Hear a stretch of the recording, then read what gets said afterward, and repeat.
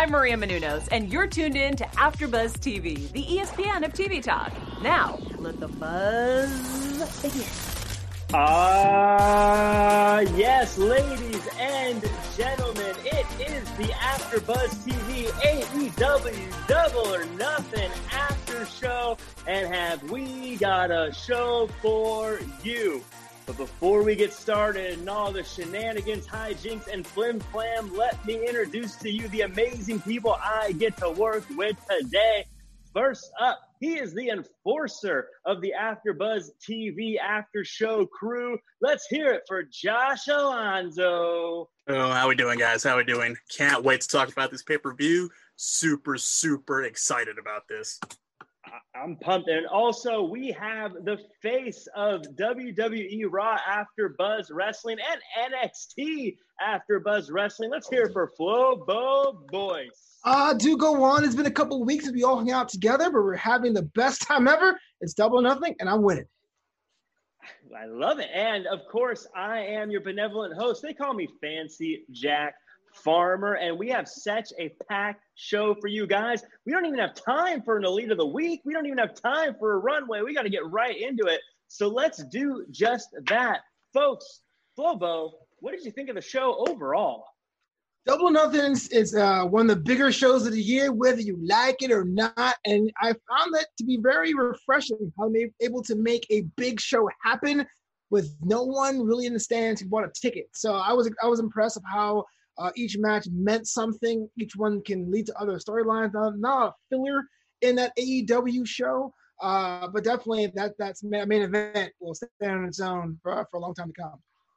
Yeah, Josh, this show, we've seen a lot of these empty arena shows, and we've seen a lot of pay-per-views and things in the empty arena era. This one just felt bigger to me for some reason. Am I crazy? What did you think of the show?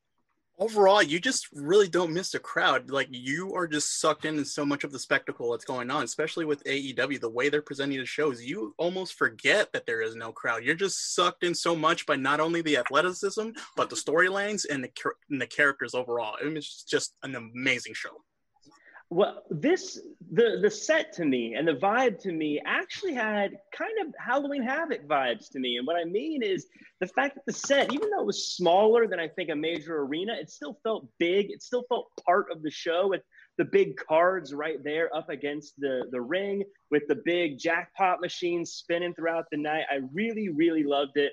I also really enjoyed all the hype videos and things. I wanted to say, though, to start off, I really appreciate, and this is going to come off as a bit of a downer, but I like that they addressed Shad and Hana Kimura and the very early passing of both of them, and kind of opening up a conversation about some of the stuff that's happened on social media that led to at least Kimura's early passing.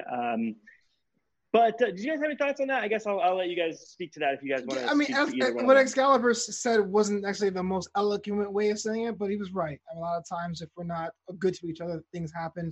On one of our sister shows, AfterBuzz TV's Women Pro Wrestling Weekly, Kimura was actually one of our stars of the week, where we had a profile about her career. So we had a bit of a connection there as far as educating our audiences about the things she did in Stardom and the Tokyo Cyber Squad and that group she was part of. So it's a tragic passing, and I hope the best for her family and those who are survived by her. I couldn't have said it any better myself. I mean, yeah, just pretty much that. Whatever Flobo said, take it as truth. Agreed. It's very easy to be mean to people, but I think the good thing is to be good to people, and it's not that tough. So let's get into the fun stuff, though. Let's talk about this main event. Let's talk about the Stadium Stampede match. And much like a lot of these cinematic matches, we had no idea what to expect going into it.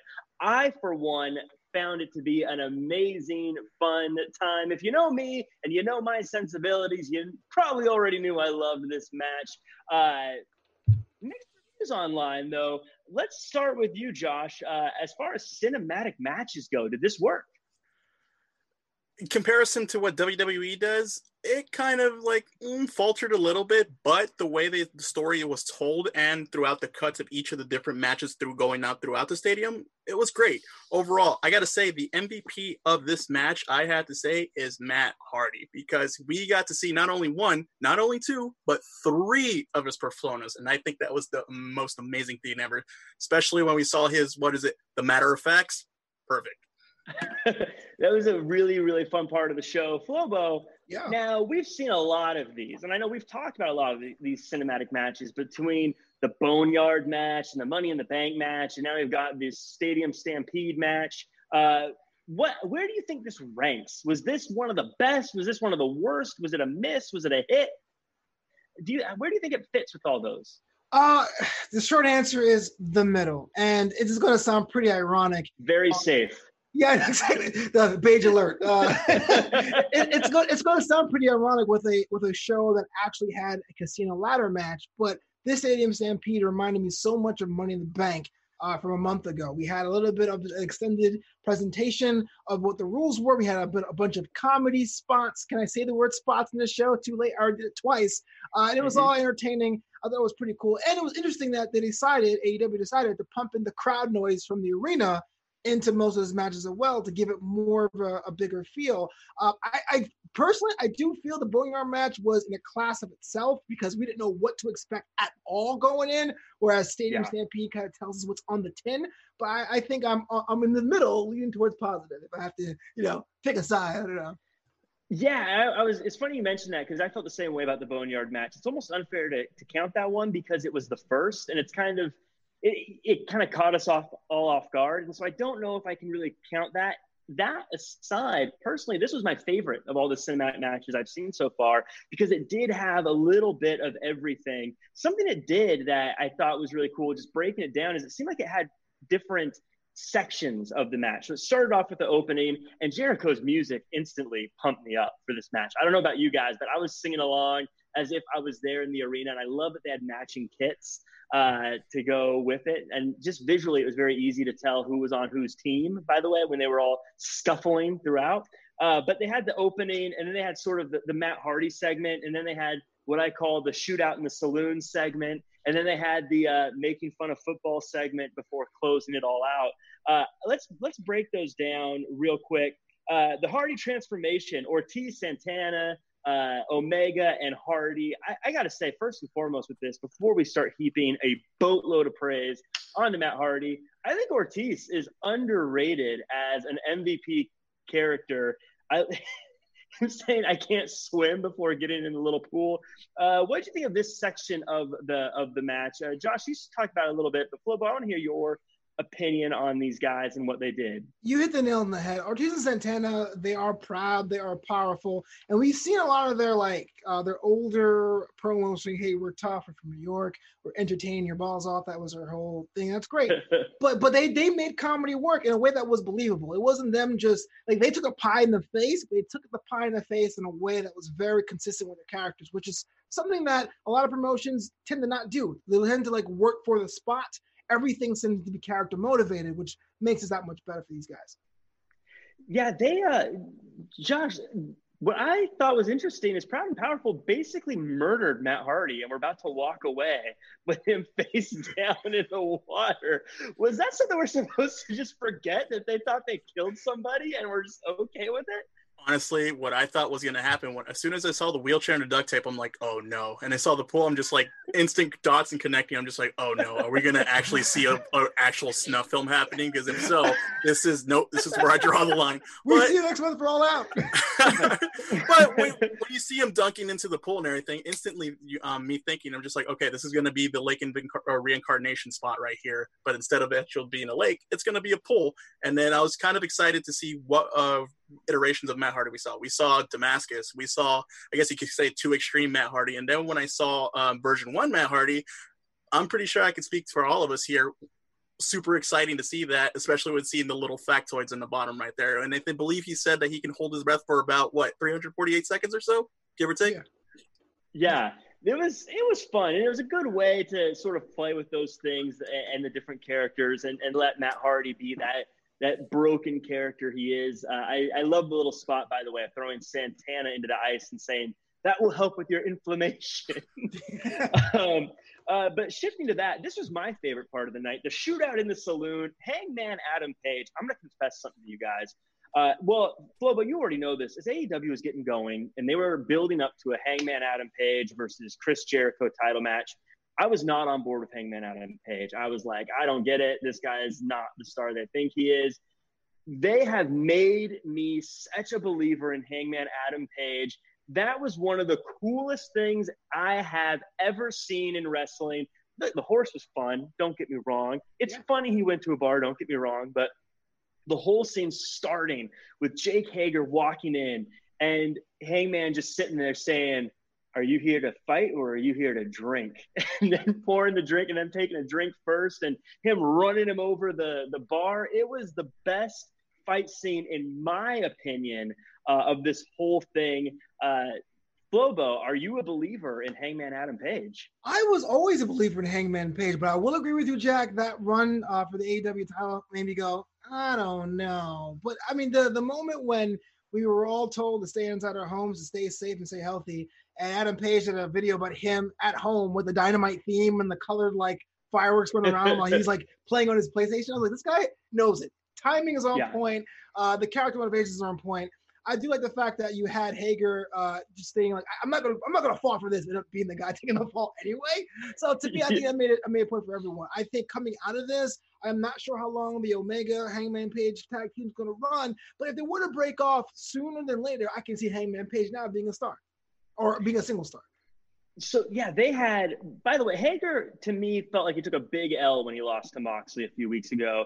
But he took a bottle to the face and shrugged it off before taking on both the tag team champions, before eating a assisted buckshot lariat over the bar. Josh, is Hager a monster we expected him to be? Did this build him up, even though he kind of ended up knocked out over the side of the railing? I think he hit the nail on the head. I mean, when he took that loss to Moxley, it kind of just deflated his stock a little bit. And then seeing him being beat up at the bar kind of dipped it a little bit. But the only saving grace is it took two guys to take him out, not just one, not just Adam Page. Hangman and Omega. Yeah. Not just Adam Page himself, but it actually took Omega just to come along with him, just to double team on him. And I think that still makes him look strong in a sense where it not necessarily takes only one person, but you need to have more than one person to kick someone's ass like that.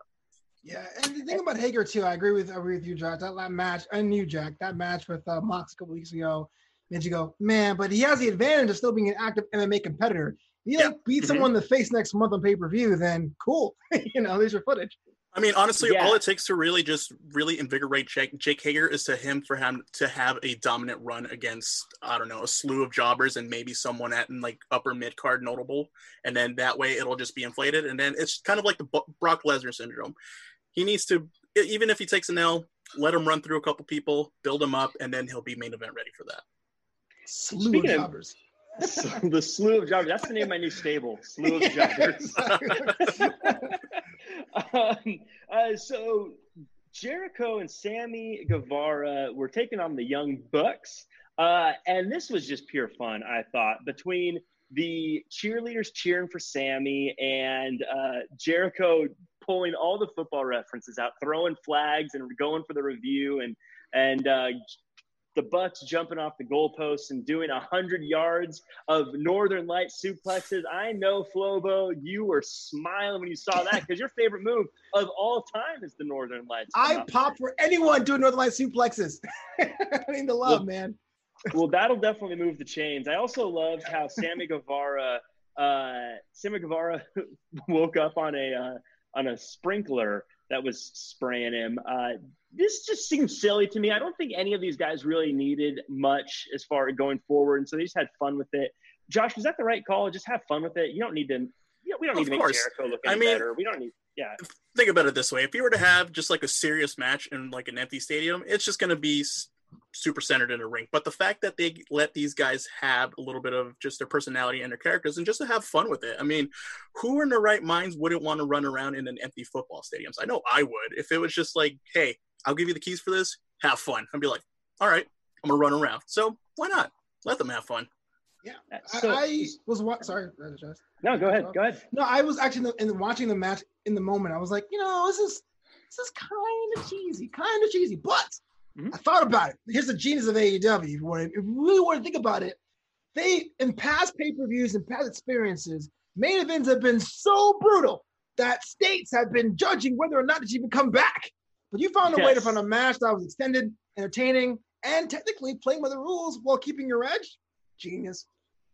Yeah, I thought it was really fun. And of course, it ends with Sammy Guevara taking the one-winged angel off the top of the stadium, down through the floor. The only person that probably was more frustrated than Sammy Guevara having to take that fall was probably Darby Allin, who jumped off a high spot earlier and had everyone forget all about that after Sammy Guevara falls so far. The Elite wins here. Was that the right call? I'll let either of you take it. Do you think the good guys should have come out on top here? I think so. I mean, this feud's been going on since last year, like around October, I'm going to say. And you always see the inner circle coming up at the end, you know, the bad guys with the foil and everything. But I think this time around, since the story was built great enough from the end of last year to about this year, I think it was pretty much just reasonable cause to have the good guys go over in the end. Flobo, what do you think? Yeah, if it's the end of this, and that's the right answer. I mean, there's a little bit of a gripe in me saying, well, Sammy Guevara took the L again. It should be maybe Jericho or maybe a member of the Proud and Powerful, at least someone else but Sammy. But no, I think we've had so many matches with this group to the point we brought in Matt Hardy now. We really got to give these guys a chance to grow on their own. If this is the end, then I'm happy with the result. You know, you mentioned Sammy Guevara took the fall, and that sucks for him because it seems like he's always the guy. But I challenge people. You know, we keep saying that Sammy Guevara is the future, but I challenge people to watch any of the episodes or of any show for the past few weeks and tell me that Sammy Guevara isn't in the top 5 segment every single week for the past few months. He is absolutely killing it right now. And I was thinking, like, who came out the best in this match? Who do we look forward to the most? Who really became the star? I said it was Adam Page, but I can't help but think Sammy Guevara has just added another statement piece onto his resume. Flobo, am I mistaken? Absolutely not. I think the middle of the road beige alert is everyone got elevated here. But yeah, if I had to pick the 3 stars of the match, like you do in hockey, yeah, Hangman Page, Sammy Guevara, and even Jake Hager for getting a bit of a rehab for his character. Those 3 definitely had the most to gain last night. How do you feel, Josh? I definitely feel the same way. I mean, if you think about the pay-per-view overall, it not only showcased all the talent, but it showcased a lot of the younger talent. If you think about all the matches, you know there's like a majority of them with like a lot of young guys under the age of, I'm going to say, 29 or 28 or so. I mean, you got Darby Allin, you got Jungle Jack Perry, you got MJF, you got Sammy Guevara, you got Darby Allin. You have a whole slew of young guys. And the great thing about this pay-per-view was it showcased all of them so well, like throughout each and every match. So regardless if it's a win or a loss, all these young guys are going to be elevated and they're going to be the future of that company for sure. It's crazy because you just gave me 5 names that are going to be stars. And somewhere else you can find 5 stars is if you check us out on iTunes, Spotify, and YouTube. Go ahead and leave those 5 stars, leave a comment, hit subscribe, and make sure to share it with your friends. It's people like you that help make us the ESPN of TV talk. Absolutely appreciate it. And I deserve an award for that transition, my friends. But we are going to transition of the century right there, Jack. That was awesome. We're going to go ahead and keep on rolling with more stars. Jon Moxley had a match with Brody Lee for the AEW Heavyweight Championship of the World. This, to me, felt like the biggest, most real test of Jon Moxley's reign as the AEW champion. And I think this match made Jon Moxley. In fact, I said to myself when this was done, Dean Ambrose is dead. Long live Jon Moxley. Flobo, you had some opinions about old Dean Ambrose before, and now how he is as Jon Moxley. Have we officially erased Dean Ambrose from the history books here? I did, but I did that when he paradigm shifted Kenny Omega onto the pine of the canvas a couple months ago. This match here was brutal in a whole different way, and it was great. I think you're right. If you look at the guy in the ring now, he's Jon Moxley. Sidebar, I kind of cringe when I hear Jon Moxley because all I can think of is Jon Cena from back in the day. But the match itself was good. Yeah, Cheon. It was great, and I do think Brody Lee can hang. Again, the slight demerit I could even say is where does Brody Lee go from here, which we'll discuss in a second.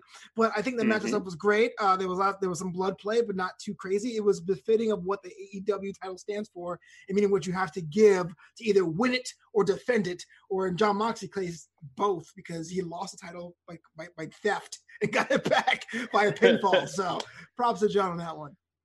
Yeah, Josh, watching this match, I saw Brody Lee. He had some new attire. I'm a big fan of the new attire. People who know me know that I take ring attire very seriously. I thought these two had great chemistry. It felt very much like a John Moxley match. John Moxley being the kind of guy that is going to always have big moments using the environment around him. Did you enjoy this match as a match?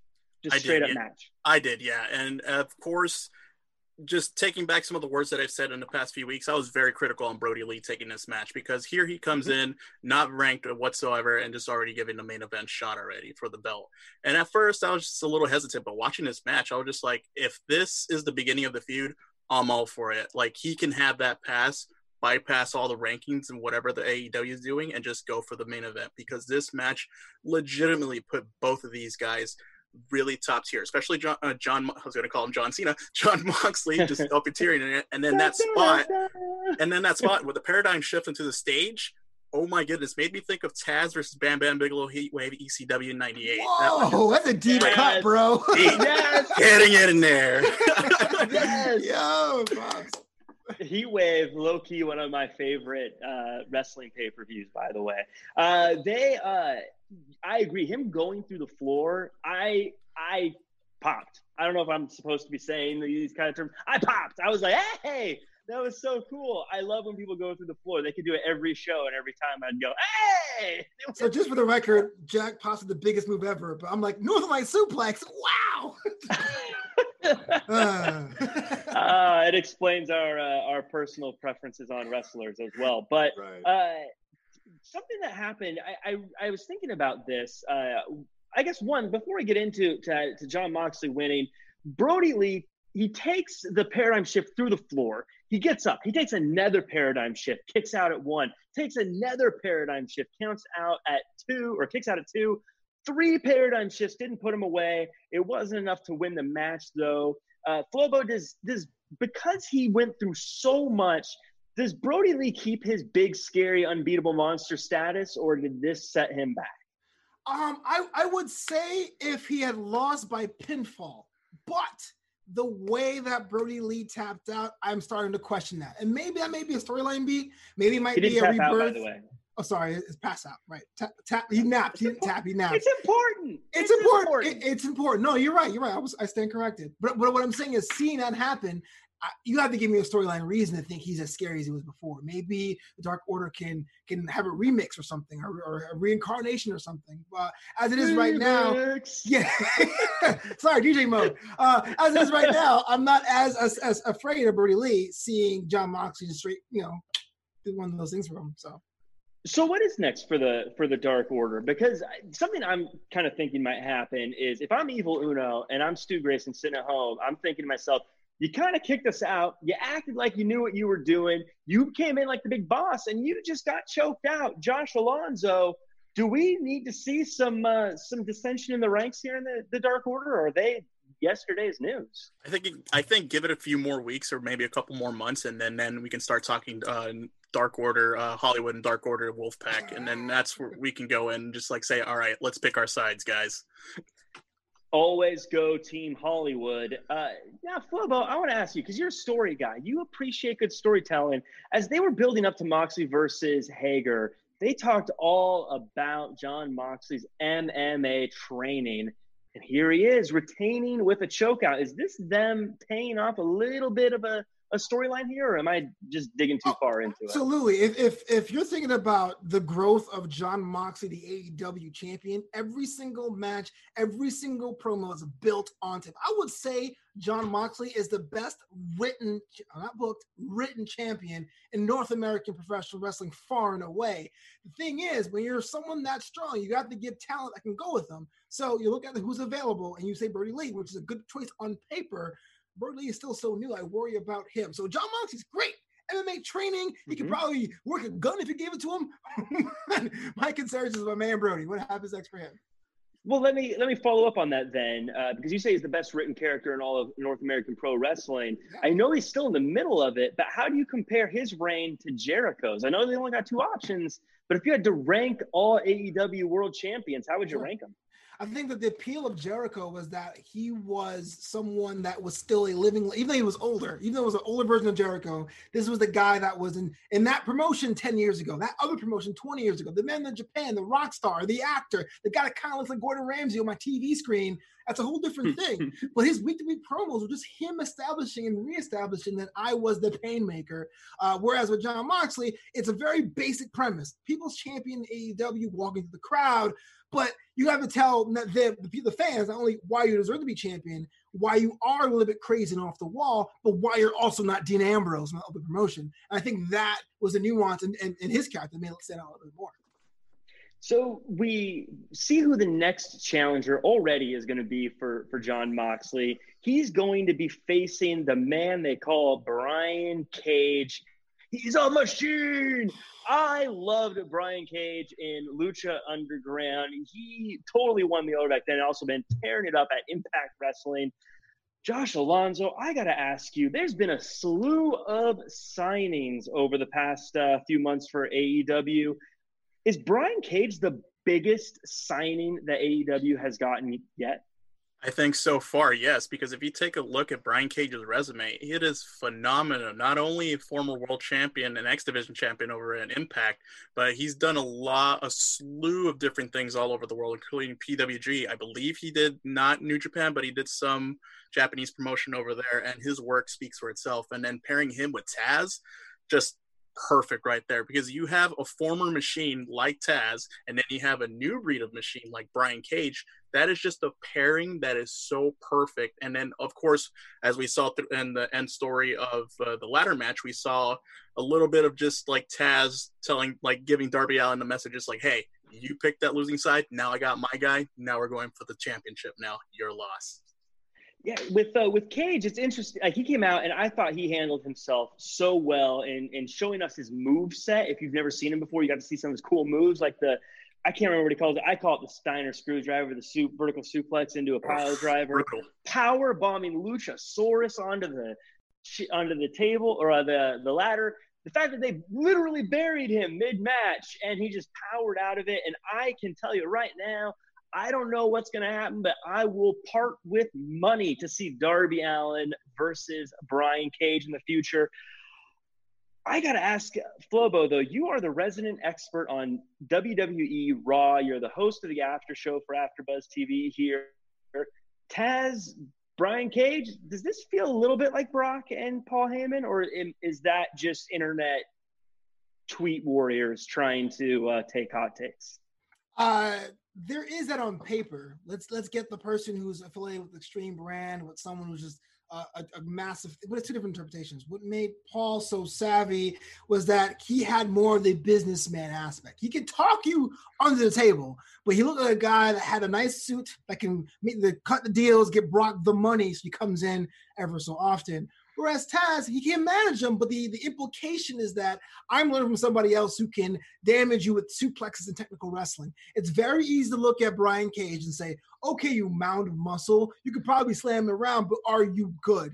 And you have someone in Taz that goes, hey, look, 3 weeks ago, I had a whole segment of how to hurt people. I'm working with you. So I'm here with it. And I was a fan of Brian Cage back in the day. I was in the professional wrestling circuit with him in SoCal, and it's cool to see him blow up. And now I'm arguably one of the bigger wrestling promotions in the country. Seeing that guy, it's hard to believe he's that ripped, and he just had surgery a few months ago. Like, how unfair is that, man? I work so hard. I don't work nearly hard enough, but I can't. I worry. I'm trying to lose a couple pounds. This guy's getting cut open and still just getting gains. This was an interesting ladder match. They did something different. They had the countdown timer before people came into this match. Now, forget about my first question was, can they win before everyone's even in there?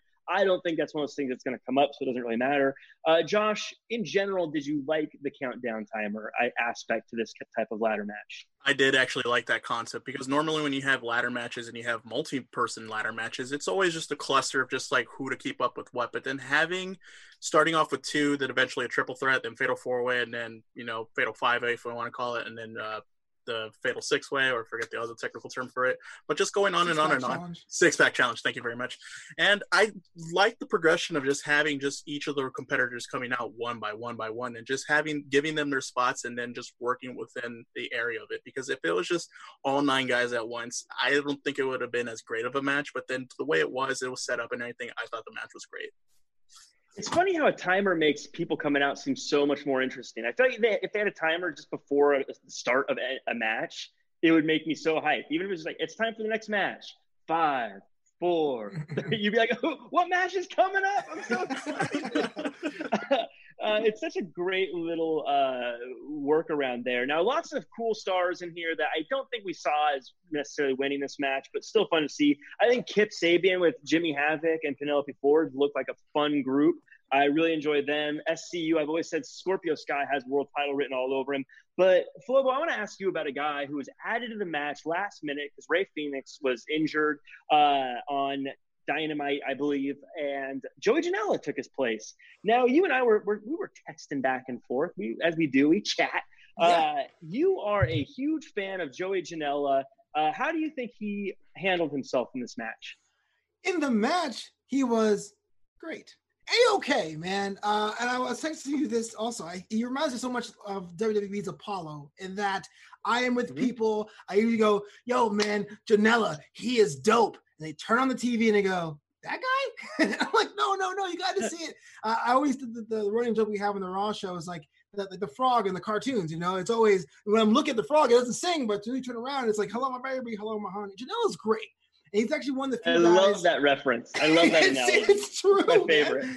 Janela's great, and I can tell you all these independent matches you can go on YouTube and Google and stuff like that. But as we always say, you got to get dubs. And when he's appeared sporadically in AEW, he doesn't get the win. When he comes out, there is a bit of like a longing for a mystique. Why should I care about the bad boy? You can't call him the bad boy if you ain't that bad. Well, maybe he's just not that good. Or he's just bad at winning. I'm just joking. I've said I like Joey. I like Joey Janela. I think he needs. I've been saying I think he should be in a tag team because I think he could make someone who needs some character pop a little bit more. But I want to talk about a guy who's got character. I want to talk about a guy who has been blowing our minds for a long time. Darby Allin. A lot of people expected him to win this match. I think outside of maybe mystery competitor who always usually comes out on top in these kind of things. But Darby Allin, one of the biggest spots of the night, skateboarding off the very tippity top of that ladder. And when I say top, I mean the tippity top. People, not like where they got like the back of their knees against the top. I mean, he was on the top. And he skateboards down, and it doesn't work out for him. Now, I think even though he lost, this still came off great because I'd still love to see Darby versus Mox. I'd still love to see Darby versus Cage. I think Darby proved to be great against anybody, but him not winning, Josh, was this a missed opportunity on AEW's part? I don't think so. Like what I stated earlier about this being a showcase for all the younger talent, they still got a lot of time with Darby Allin. I mean, he is such a character. Although he doesn't speak, there's a lot of people that relate to him because he is the introvert, he is the outsider, he is the punk rocker, whatever you want to call him and everything. So he definitely has that mystique sort of similar to what Jeff Hardy had, where we rooted for the guy. We rooted for the guy that was definitely a daredevil.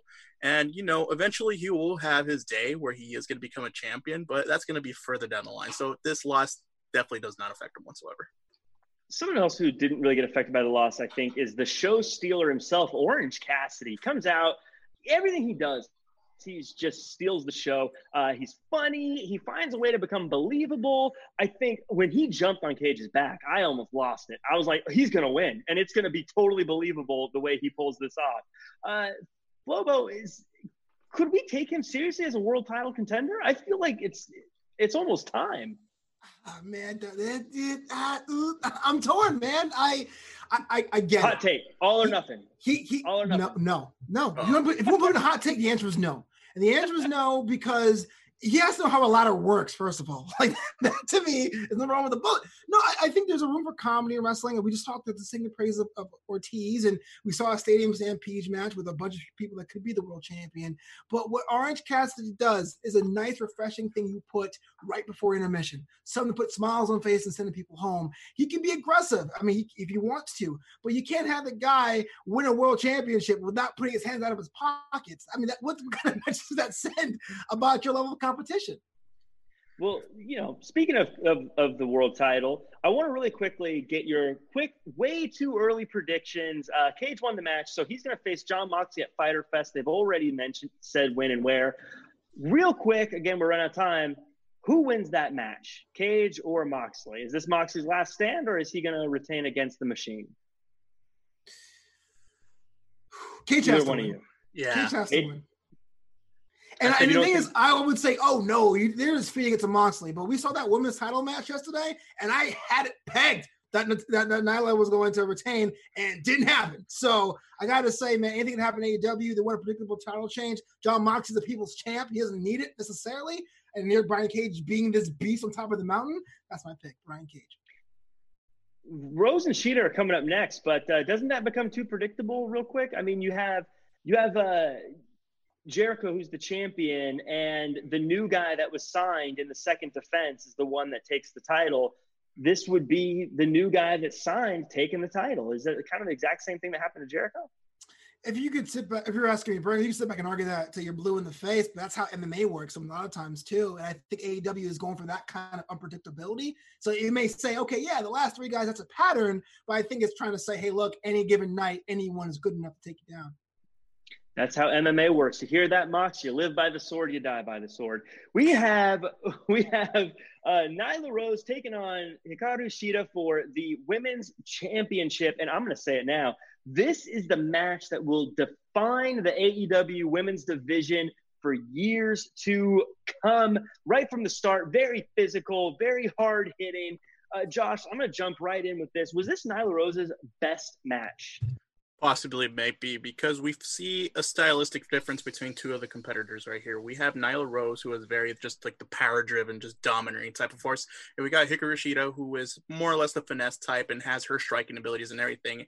And one of the biggest critiques AEW has had is that their women's division hasn't been highlighted, or it's not that strong. But as we saw within the past month or just the past few weeks, it's been really building up. And I think this is pretty much just like, hey, the women are here and they're here to kick some ass. And this match was so phenomenal from the beginning of Nyla just dominating until the very end, where just Hikaru Shida was just pretty much having her comeback and everything. This was just pretty much a great match overall.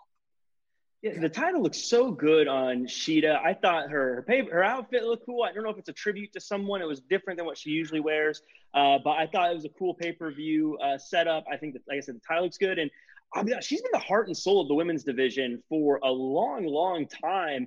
And I think she deserves this win. I think she is great as champion. I think this is a new era for her. I think it's a new era for the women's division in AEW. And I think that any argument that the AEW women's division isn't set anymore is completely outdated. Flobo, is that true or false? Am I crazy? You said a lot of things.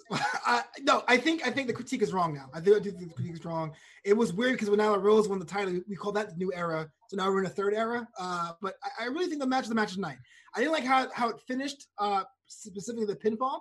But what I liked about the match is before the match even started, you had Hikaru Shida come out with your music, different posturing, understanding how important this is. We sit there on Monday and Wednesday nights on the after shows of Raw and NXT.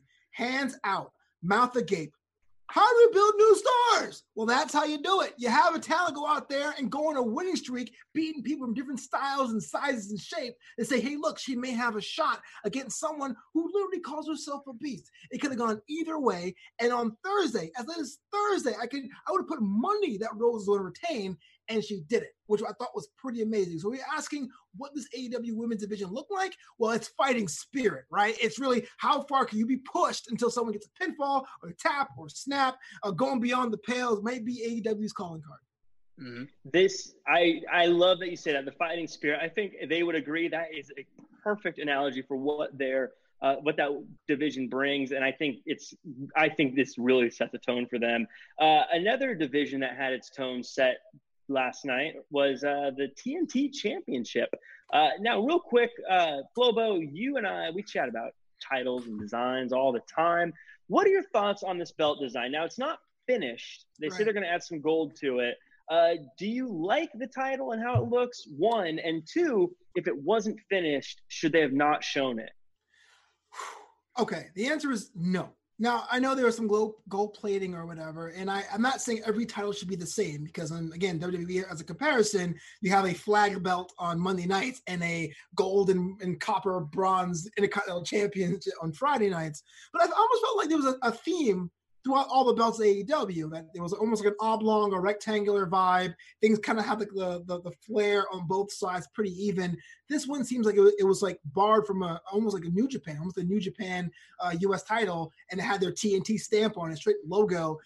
The core design looks pretty amateur, but I can't roast it because it's unfinished. The answer is you withhold it. If it's not done and you want to blame the virus, that's fine. You can say you win it later. It happens all the time in sports. You win the championship, you get your ring 6 months later. It's not a problem. I wouldn't have shown it. I think that's a fair point. I think they could have made it a big deal on another Dynamite as well and said, hey, the unveiling ceremony happens this week or whatever. You can even have something fun where Cody loses before he gets the actual title and he becomes the guy who never has the chance to hold the title. It could have been a fun little thing there, but I'm sure they've got something planned out already. Josh, I want to ask you, everyone's going to throw their hands up and say, Cody was just trying to become a champion now that he can't become the world title. You know what? I'm going to lead by saying I think he deserves it. He's been the heart and soul of the people since the beginning of this thing. I think he deserved it. Do you think he deserved it? And do you think Archer came out looking okay in the loss? Overall, this match was competitive, win or loss. I think Archer comes out strong here because it wasn't a simple victory for Cody. And I think it's well-deserved for him. And I think Cody having the TNT belt is great because he gets to highlight not only the championship, but he gets to highlight other guys within that division as well, because the main event's already set. We needed someone to have control of the mid card. And then with Cody being a superstar that he is with the mid card title, I think this really is a great time to elevate a lot of the guys that we don't see, or maybe a lot of the times we're on AEW Dark. That would be a great place to defend that belt and just really elevate a lot of the guys within that corner, because it reminds me of what John Cena did with the U.S. title, with the U.S. title open and everything like that. It's a great way to have all these talent just to really just, present themselves to a more mainstream audience that a lot of people are not familiar with. So Cody with the belt, good decision overall. The belt itself, not the greatest looking thing in the world. Yeah, Tyson. So, yeah, Tyson, I don't know. I felt like they didn't get to use him quite the way they wanted to. He just sort of chased off the managers, but we're low on time, so I'm going to keep on rolling if that's okay with everybody. We had a match, MJF versus Jungle Boy, and going into this match, look, I thought this was going to be filler. I thought it was going to be like an interlude kind of match. I dare say they damn near win for match of the night. For two guys who are kind of character-driven guys, they really put on a wrestling show, working the arm. Jungle Boy's comeback was fantastic. And the pinning series at the end, I had to take a note of, I thought was really, really cool. Flobo, boys, what's next for these two? Yeah, that was actually my questions. What's next for both of them? MJF was talking to town. He was going to be the guy who's going to threaten for the world championship. Looks like that's not going to happen. He has to be there, whether or not he's in the front row buying a ticket or the next in line after someone else does it. But if Cage wins it, then I'm not sure that's going to work. But Jungle Boy has to be elevated. I'm not saying he has to go right there for the world title defense, or maybe he's perfect for the TNT championship if we're doing it. But you can't put someone out there and being the workhorse and not award that the way he's been giving out consistently good matches with our high octane, have good energy, make you feel on a character level, and technical as well, defying what a boy can do. I predict MJF is going to be the first challenger for that TNT title. I think they're going to renew that rivalry going after this. But Josh, I want to ask you about Jungle Boy. Can they elevate it? I think we all agree. We got to elevate him. We got to move him on. Can we elevate him and still have him be just Jungle Boy from Jungle Express? Or is that too kind of childish? Does he need to become Jack Perry as JR seems to not want to let go of? I think it's a character change. If you really want to elevate him to a main event star, you got to change. You have to have a character change. I don't know if you remember this, Jack, but a few months ago, you, myself, and Roger were talking about this. I think if you were to put him as a heel and call him Hollywood Jack Perry, I think that would be phenomenal for him. Because if he takes that background of what he has, obviously we all know who his father was, and then just really up that right there. And all he has to do is pretty much just like yoke up just a little bit more, just add a few pounds of muscle to him, and he's going to be a credible threat. It's just pretty much a character change here. We know he's athletic. That's not a problem. But I think more than anything, we're just so accustomed as wrestling fans, we need to believe the character in itself. If the character is not there, we're not going to believe him as a main eventer. But if the character change is good, most likely a heel, then he'll be ready for that. Poor Jack Perry. The guy's in such good shape, and we all say he's got to get more muscle. Poor guy. I mean, how unfair is it? If I was built like Jack Perry, I would be stoked if someone told me to bulk up when I was shredded there like with your like long hair in the mirror. Speaking of looking shredded, we had Penelope Ford versus Chris Statlander. Now, Britt Baker got hurt, so Penelope Ford filled in for her. I thought both these two did a great job. I thought Penelope Ford has been like the Swiss Army knife of AEW in a lot of ways. She's been getting involved in men's matches, women's matches, doing all sorts of stuff. I see both of these two as sort of the backbone of the women's division right now. Do you guys, any thoughts on these two off the top? I think Swiss Army knife is perfect. It's like the opposite of a workhorse. The workhorse tends to win, or at least have the most challenging matches. But like Penelope Ford is someone you go, okay, she's going to give me a good time, but not really a credible threat. She needs wins on her own against really strong competition. I don't know if you're going to bring in like Allie Kay or anything, one of those girls as well. But I really think of that faction between her and Kip. She could be the one that would be the attraction if given the space to do so. Yeah. Real quick, again, because we're low on time here. Spears lost to Rhodes. Josh, this was fun and silly. Kind of feels like Sean Spears is over, though, and not in the wrestling term kind of way. Are they just – is he kind of just done, or are they just using him to fill time? What's going on with Sean Spears? It's such a shame what they're doing to Sean Spears. I mean, you take a guy who many of us could agree was underutilized in the WWE as Ty Dillinger. We knew that he's talented. We knew that he's a phenomenal wrestler. It's just unfortunate now they're kind of doing the same old thing here in AEW. I think I really don't know the solution for Sean Spears. I mean, we saw him literally get beat in his underwear by Dustin Rhodes, which is not a problem because Dustin Rhodes is a phenomenal wrestler, but this is kind of just like a throwaway feud. This was really nothing that Sean Spears could have walked away looking better. If he lost, which he did, doesn't make him look better. If he won, so what? So at this point, Sean Spears is kind of dead in the water unless they revive his character somehow. Yeah, it's strange. Real quick, before in the buy-in, we had Private Party versus Best Friends, number one contender on the line for the tag team titles. Private Party, I feel like I haven't seen Private Party in years. And unfortunately, I love them, but I feel like they lost a lot of momentum coming back. Flobo, do you see them in title contention? I mean, they lost, so they're not. But like, do they have a lot of work to get back and going again? Before the crowds were all dispersed, my problem with them is they're not considered serious. You can have the party boy theme, but I'm not going to take you seriously if you're billed at 40 ounces of vodka, cranberry, or what have you. They can get the momentum back because it's just that good. The talent will always win the day. But yeah, you got to come to work. You got to come to work so people see you, they can buy your shirt and chant for you, and so people know about that. And I think that's what I'm looking for. Yeah, and of course, Best Friends win. I think Best Friends should have won because they've been the workhorses of this pre-taped era, so to speak. Trent, to me, always stands out like a star. Now they're going to go up against the tag team champions, Hangman and Omega, but it feels like they've already got a bunch of rivalries brewing. They're kind of feuding with Kip and Havoc. They're kind of feuding with the Death Triangle as well. Josh, would you rather see them continue those feuds as champions, or do you think they don't need the championships because they've got these built-in rivalries ready to go? I don't think they need the championships because they already have a great feud going on with Kip Sabian and Jimmy Havoc, and I think that would be a phenomenal match in itself right there because you could see a traditional wrestling match at one point, and then, of course, with Jimmy Havoc, you can totally see a hardcore death match type of situation. So I think what will happen is Best Friends are going to challenge for the titles, and then Kip Sabian and Jimmy Havoc come out, ruin it, and then that's where we see that extension of that feud, and then Omega and Hangman Page go on to something else. Agreed. And and so Flobo, do you agree? Do you think, because you just mentioned how do you elevate people, right? Right. And you just said the way you elevate people is you have them win a championship. It feels like right now the best friends are ready as ever to be elevated. Does that mean it's time to take the titles away from two guys who could be world champions? Sure. I was swayed by what Josh said because I was going to say, well, yeah, you give the titles to best friends because they have 3 built-in feuds. And there you go. You have storylines built in. Kenny Omega doesn't have to be in this division. Neither does Hangman Page. Everybody wins.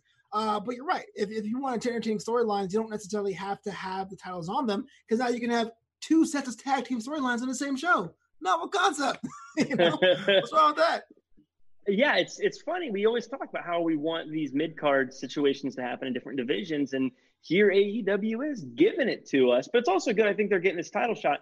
I, for one, don't want to see Hangman Adam Page and Kenny Omega break up anytime soon. I feel like they're just getting started. It reminds me of NXT with the Broserweights a little bit and how they were sort of an odd couple. I loved the moment of Hangman and Kenny pouring each other a drink at the bar, and one was milk and one was some kind of booze. I don't know what it was. But Flobo, do you want to see that team continue, or do you want to see them just get to the point and see this team implode?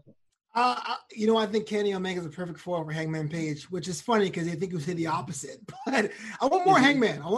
I think Kenny Omega is a perfect, chill out Uncle Hangman, So, yeah, more of them. I'm all for it. So that's kind of all the matches that went down at the show. Overall, based on all the other shows we've seen during this empty arena, where do you guys, Josh, we'll start with you. Where do you rank it?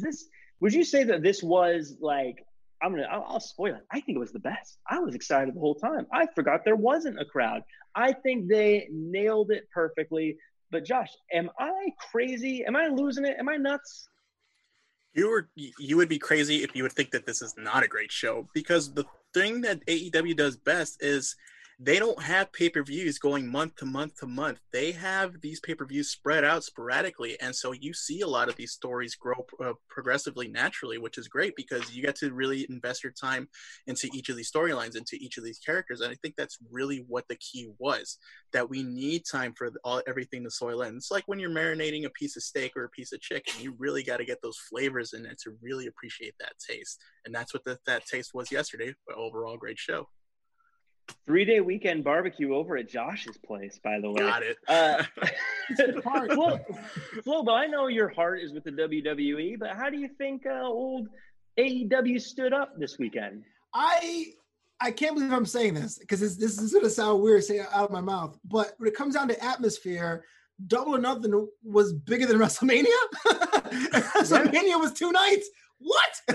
I guess maybe it was the open air arena, maybe it was the crowd and piped in crowd announcers, maybe it was committing to the theme fully with the stuff in the crowd. And the matches were great. Granted, you can't do Cody Dustin 2. A year has passed. What we got instead is something that's completely unique and perfect for this time. So as a pay-per-view, as a show, as a promotion, all successes across the board. Yeah, I think, it's funny. I was chatting to some of my smart and cool friends about what they thought of the show, and we all seem to agree there was a combination of the production, the props, and all the stories just contributed to this atmosphere that really made everything feel special. And I think a lot of it has to go to just the planning and everything they did to get here. I give it a Jack Farmer official 17 stars. Out of who knows? I don't know. You got to keep watching and do the math, I guess. I don't know. I make it up. Who cares? It's stars. It's made up. Just enjoy it. Overall, it was a great show. I appreciate everyone, as always, for joining us. I think that'll do it for us. Josh, why don't you do the world a favor and tell them where they can find you online and all that good stuff. Of course, you guys can find me at all the social media platforms at JOAL323. And before we go, quick shout out to people in the chat. We got SwitchFan94.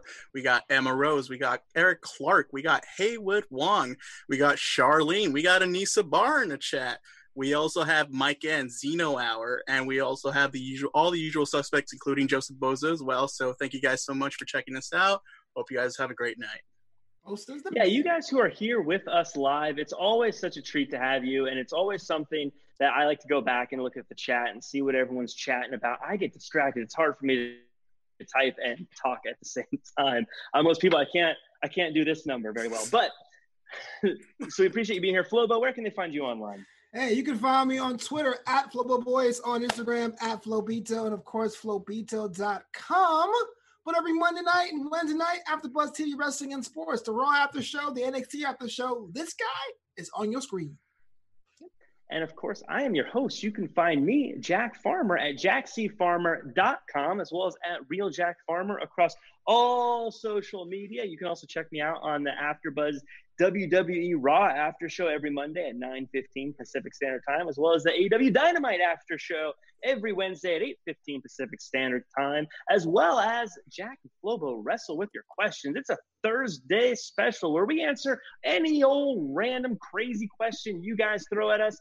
Also, you can check me out playing with Smart Button at smartbutton.com. Get yours today. It is a treat, so treat yourself and get one. I think that'll do it from all of us. And until next time, as always, folks, do your best and be yourself. Our founder, Kevin Undergaro, and me, Maria Menounos, would like to thank you for tuning in to AfterBuzz TV. Remember, we're not just the first, we're the biggest in the world, and we're the only destination for all your favorite TV shows. Whatever you crave, we've got it. So go to AfterBuzzTV.com and check out our lineup. Buzz you later.